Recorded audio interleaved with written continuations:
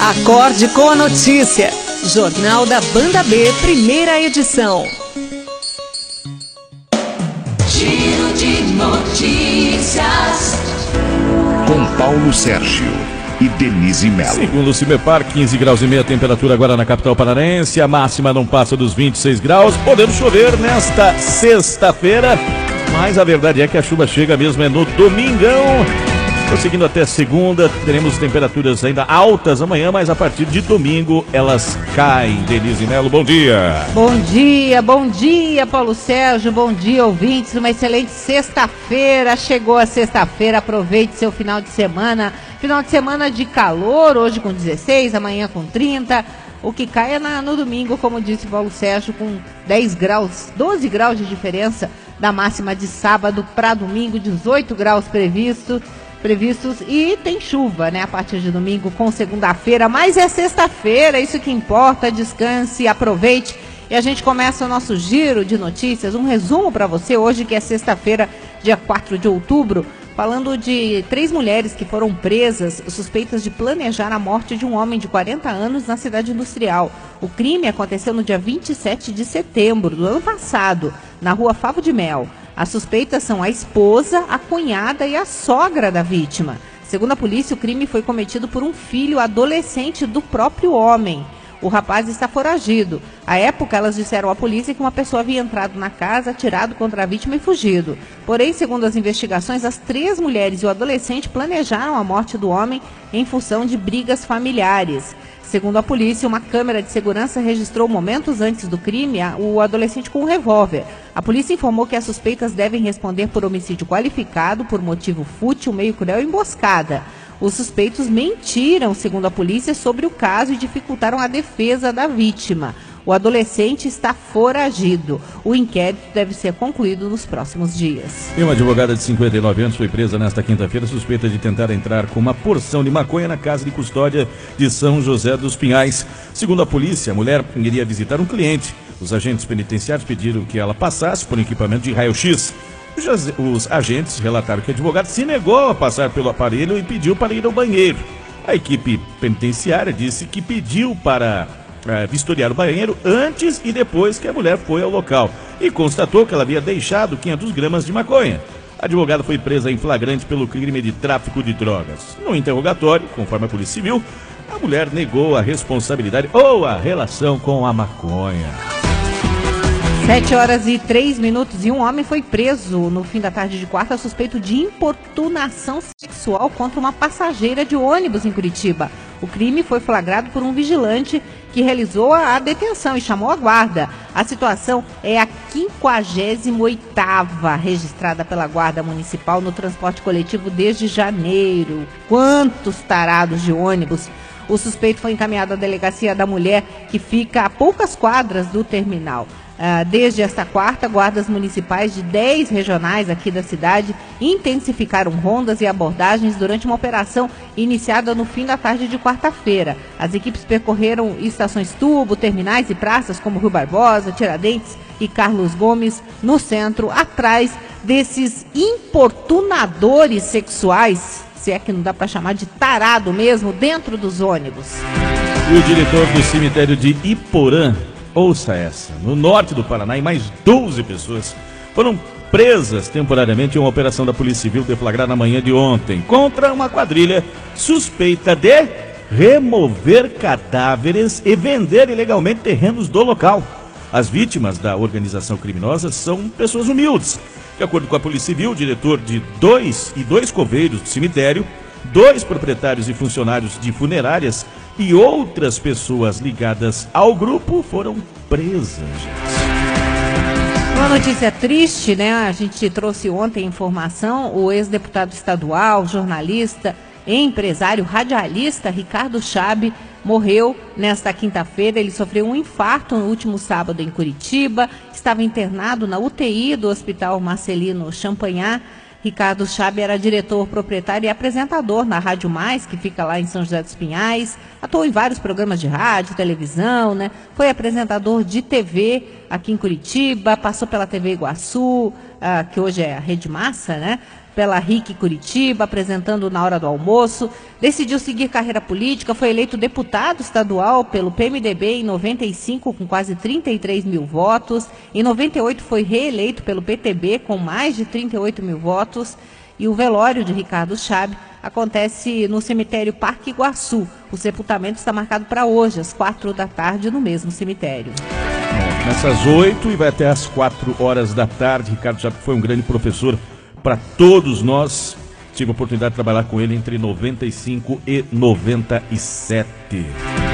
Curitiba terá eleição para a escolha de novos conselheiros tutelares neste domingo. São 180 candidatos a 50 vagas titulares e outras 50 vagas para suplentes. Os candidatos eleitos vão atuar na gestão de 2020 a 2023 em 10 regionais da cidade. A votação ocorre das 8 às 5 da tarde. Podem votar todas as pessoas com mais de 16 anos que estejam com título de eleitor em situação regular. O trabalho de conselheiro tutelar visa garantir direitos de crianças e adolescentes em situações como negligência dos responsáveis, violência física, emocional e sexual. Para votar é necessário apresentar documento oficial com foto. A votação é feita em urna eletrônica. E o destaque nacional hoje, o procurador da Fazenda, Matheus Carneiro Assunção, foi preso ontem após, escutem essa, esfaquear a juíza Luíse Figueiras na sede do Tribunal Regional Federal da Terceira Região, na Avenida Paulista. A juíza foi atacada entre 5 da tarde e 7 da noite, teve cortes no pescoço, mas passa bem. Ele simplesmente entrou na sala da juíza e a esfaqueou. Quem estava lá, assistiu essa cena, acompanhou, ele estava transtornado. E olha o Janot fazendo escola aí. E logo depois do Janot falar que foi armado para o STF e tinha a intenção de matar o Gilmar Mendes, que um poder divino segurou a mão no gatilho. O procurador foi levado para a sede da Polícia Federal na Lapa, está preso. A juíza deve prestar depoimento à PF. Em nota, a Advocacia Geral da União afirmou que, referente à prisão do procurador da Fazenda Nacional, acusado de tentativa de homicídio contra uma juíza federal, o advogado-geral da União determinou a imediata abertura de sindicância investigativa no âmbito da instituição. Lamentável isso. Agora, com certeza, algum transtorno muito grande tem, né? Resta saber o que motivou, isso a polícia vai ter que investigar, né? E o presidente do Supremo Tribunal Federal, Dias Toffoli, disse nesta quinta-feira que será concluído ainda neste mês o julgamento da tese que pode levar à anulação de sentenças da Operação Lava Jato e outros processos criminais. Nesta quarta-feira, por 7 votos a 4, os ministros decidiram que réus delatados devem apresentar alegações finais, última etapa de manifestações no processo, depois dos réus delatores, garantindo a eles o direito à ampla defesa nas ações penais. Com isso, processos em que réus delatores e delatados apresentaram as alegações finais ao mesmo tempo, como os da Operação Lava Jato, podem vir a ser anulados. Após a decisão, o julgamento foi suspenso, sem data para ser retomado. Em entrevista ao Jornal Nacional, Toffoli explicou que os entendimentos do STF se transformaram em jurisprudência, o que significa que devem ser seguidos pelas instâncias inferiores, ou seja, o entendimento de que delatado fala por último é regra daqui para frente. Fala depois de toda a acusação e do delator para poder se contrapor à própria delação. Isso cumpre, inclusive, uma jurisprudência anterior do próprio Supremo Tribunal Federal, quando tratou da colaboração como um negócio jurídico. O presidente do Supremo disse ainda que é primordial a fixação de uma tese para definir o alcance desse novo entendimento e propõe 3 pontos a serem seguidos para uma eventual anulação da condenação. Toffoli reconhece que os ministros podem discordar em relação ao alcance da decisão. Os ministros Alexandre de Moraes, Ricardo Lewandowski e Marco Aurélio, nem queriam a fixação de uma tese, mas, segundo Toffoli, o que prevalece é a decisão da maioria. Em um colegiado, o consenso nem sempre é possível, e aí a decisão é por maioria. É exatamente por isso que eu vou aguardar o quórum completo para trazer a minha proposta à votação. Eu penso que é importante para o sistema de justiça, e eu vou fazer todo o possível para que possa ser bem esclarecido qual é o posicionamento da Corte nos julgamentos. E depois da votação da reforma da Previdência em primeiro turno no Senado, o governo faz as contas e se movimenta para garantir a aprovação em segundo turno.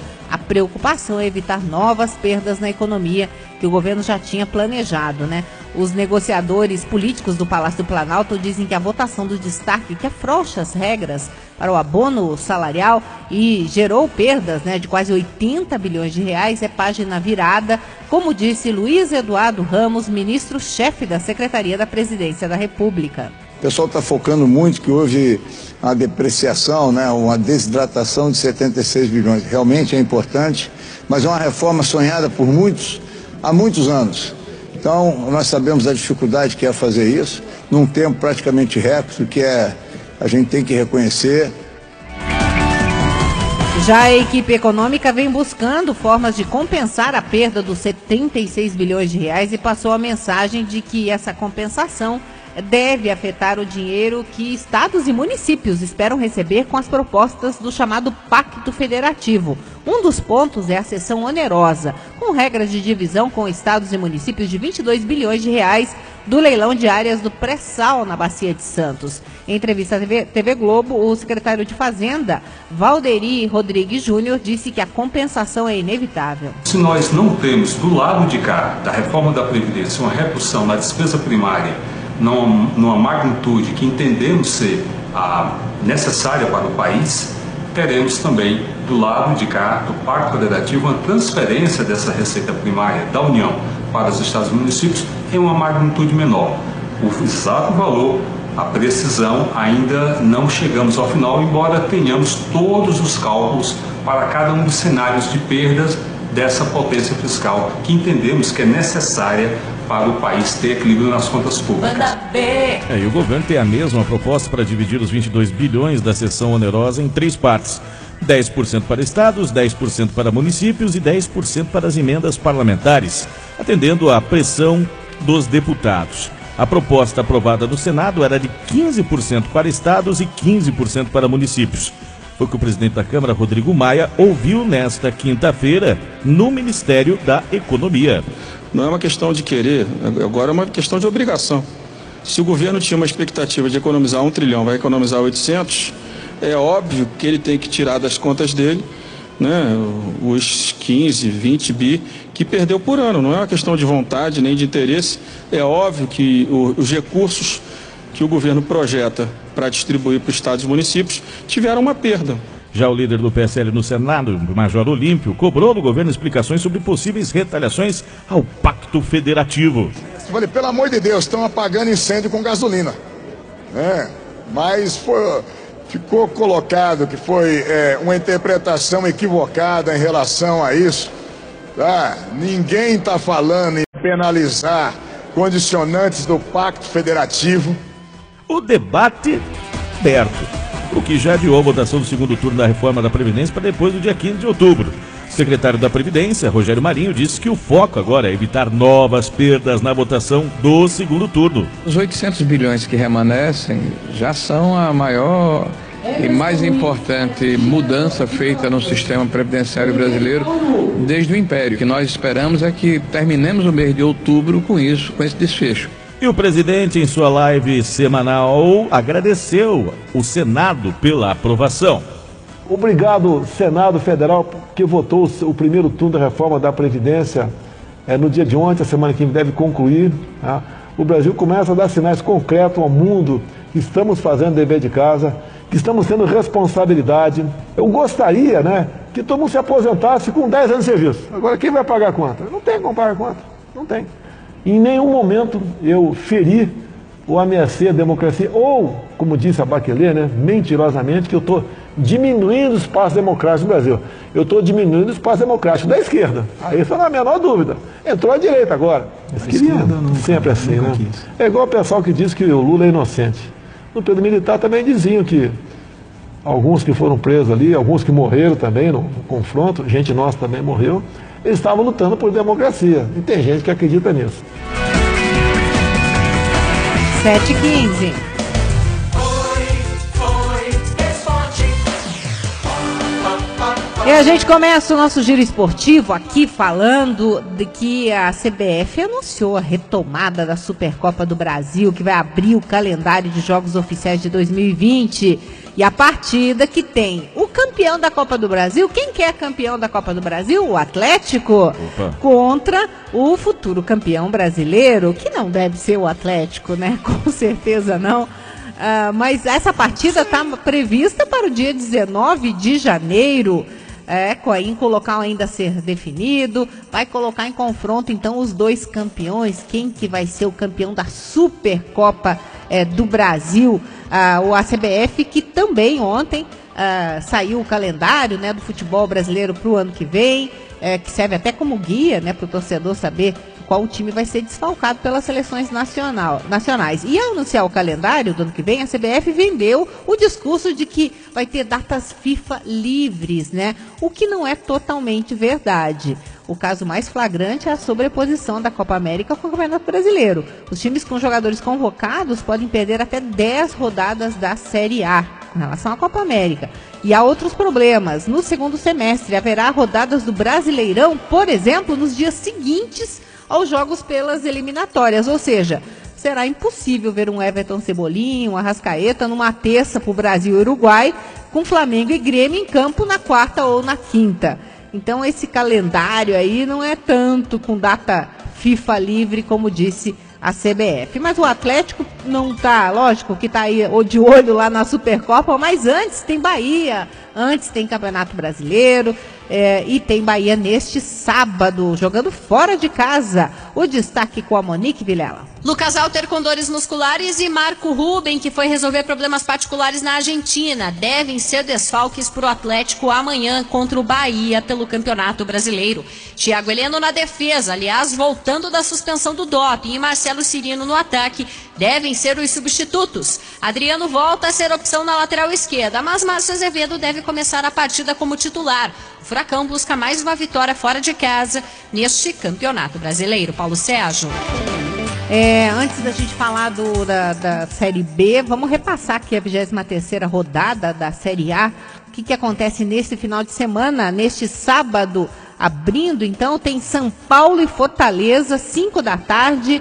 Aí tem Vasco e Santos no mesmo horário, às 7 da noite, Grêmio e Corinthians, às 7 horas, então Bahia e Atlético Paranaense, às 9 da noite de sábado, Cruzeiro e Inter, e aí os jogos de domingo, 11 da manhã, Chapecoense e Flamengo, às 4 da tarde, Ceará e Goiás, no mesmo horário, Palmeiras e Atlético Mineiro, aí tem Botafogo e Fluminense, e fechando às 7 da noite no domingo, CSA e Avaí. Tá lá em primeiro o Flamengo, segundo o Palmeiras, terceiro o Santos e o Corinthians em quarto, e tá na zona de rebaixamento. Hoje tem Cruzeiro, CSA, Avaí e Chapecoense. O Atlético Paranaense está em nono com 31 pontos.